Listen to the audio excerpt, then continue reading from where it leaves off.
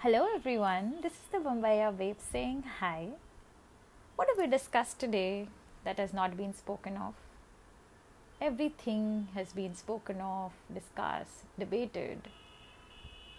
But yes, there's something which is really close to me. So we'll be talking about friendship today. Friendship. Such a beautiful word. A flash of beautiful memories splashed across my mind as soon as I utter this word. Not a fan of this word at all because of the kind of experiences I've had in the past, as a child. But still, growing up, it made more sense to have fewer but good friends. I'm not saying that I'm choosy or I'm moody or I'm snobbish, but as you grow, there are only a few people who you vibe with. The entire janta cannot be your tribe, right? So, yeah, trust has always been an issue with me. It's a problem. I am too scared or vulnerable, if I can put it that way, to trust people easily. It takes me years or even a lifetime, maybe sometimes, to open up to someone and share my deepest griefs or sorrows because of this surreal world that I build around myself, which is nothing less than a dream. So reality has to take a back seat. And there are only a few people who understand this philosophy or this psychological condition. Talking about friendships, these people are your guiding light, support system. But they cannot be your universe.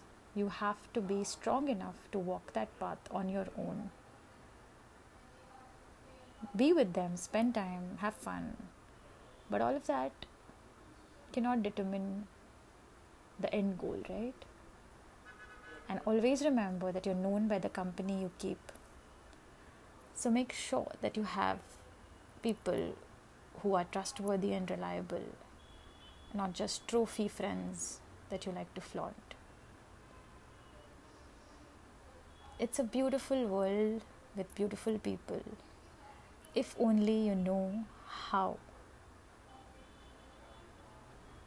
to be there for them without expectations, and maybe sometimes share things with them which you don't share with anybody else. I have a few friends. They make up my entire nostalgia. Really, really cool.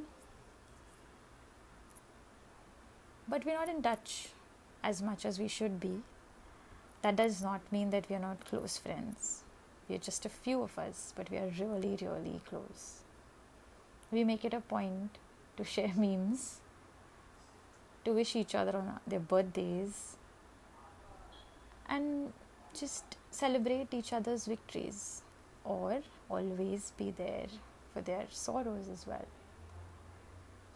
It doesn't really matter if you tag them or you pin them or you whatever you do, to make sure that you display your affection towards them publicly on social media. But just a tiny text which says, "Hi, you okay?" And you're just like smiling because you're not, and they know that very well. That's like what friendship does to you. Gives you the ultimate power to be yourself without being judged. I think that's the beauty of a friendship. Something that lets you be yourself, something that's home. And it's very difficult to find in these times where you're continuously judged left, right, and center.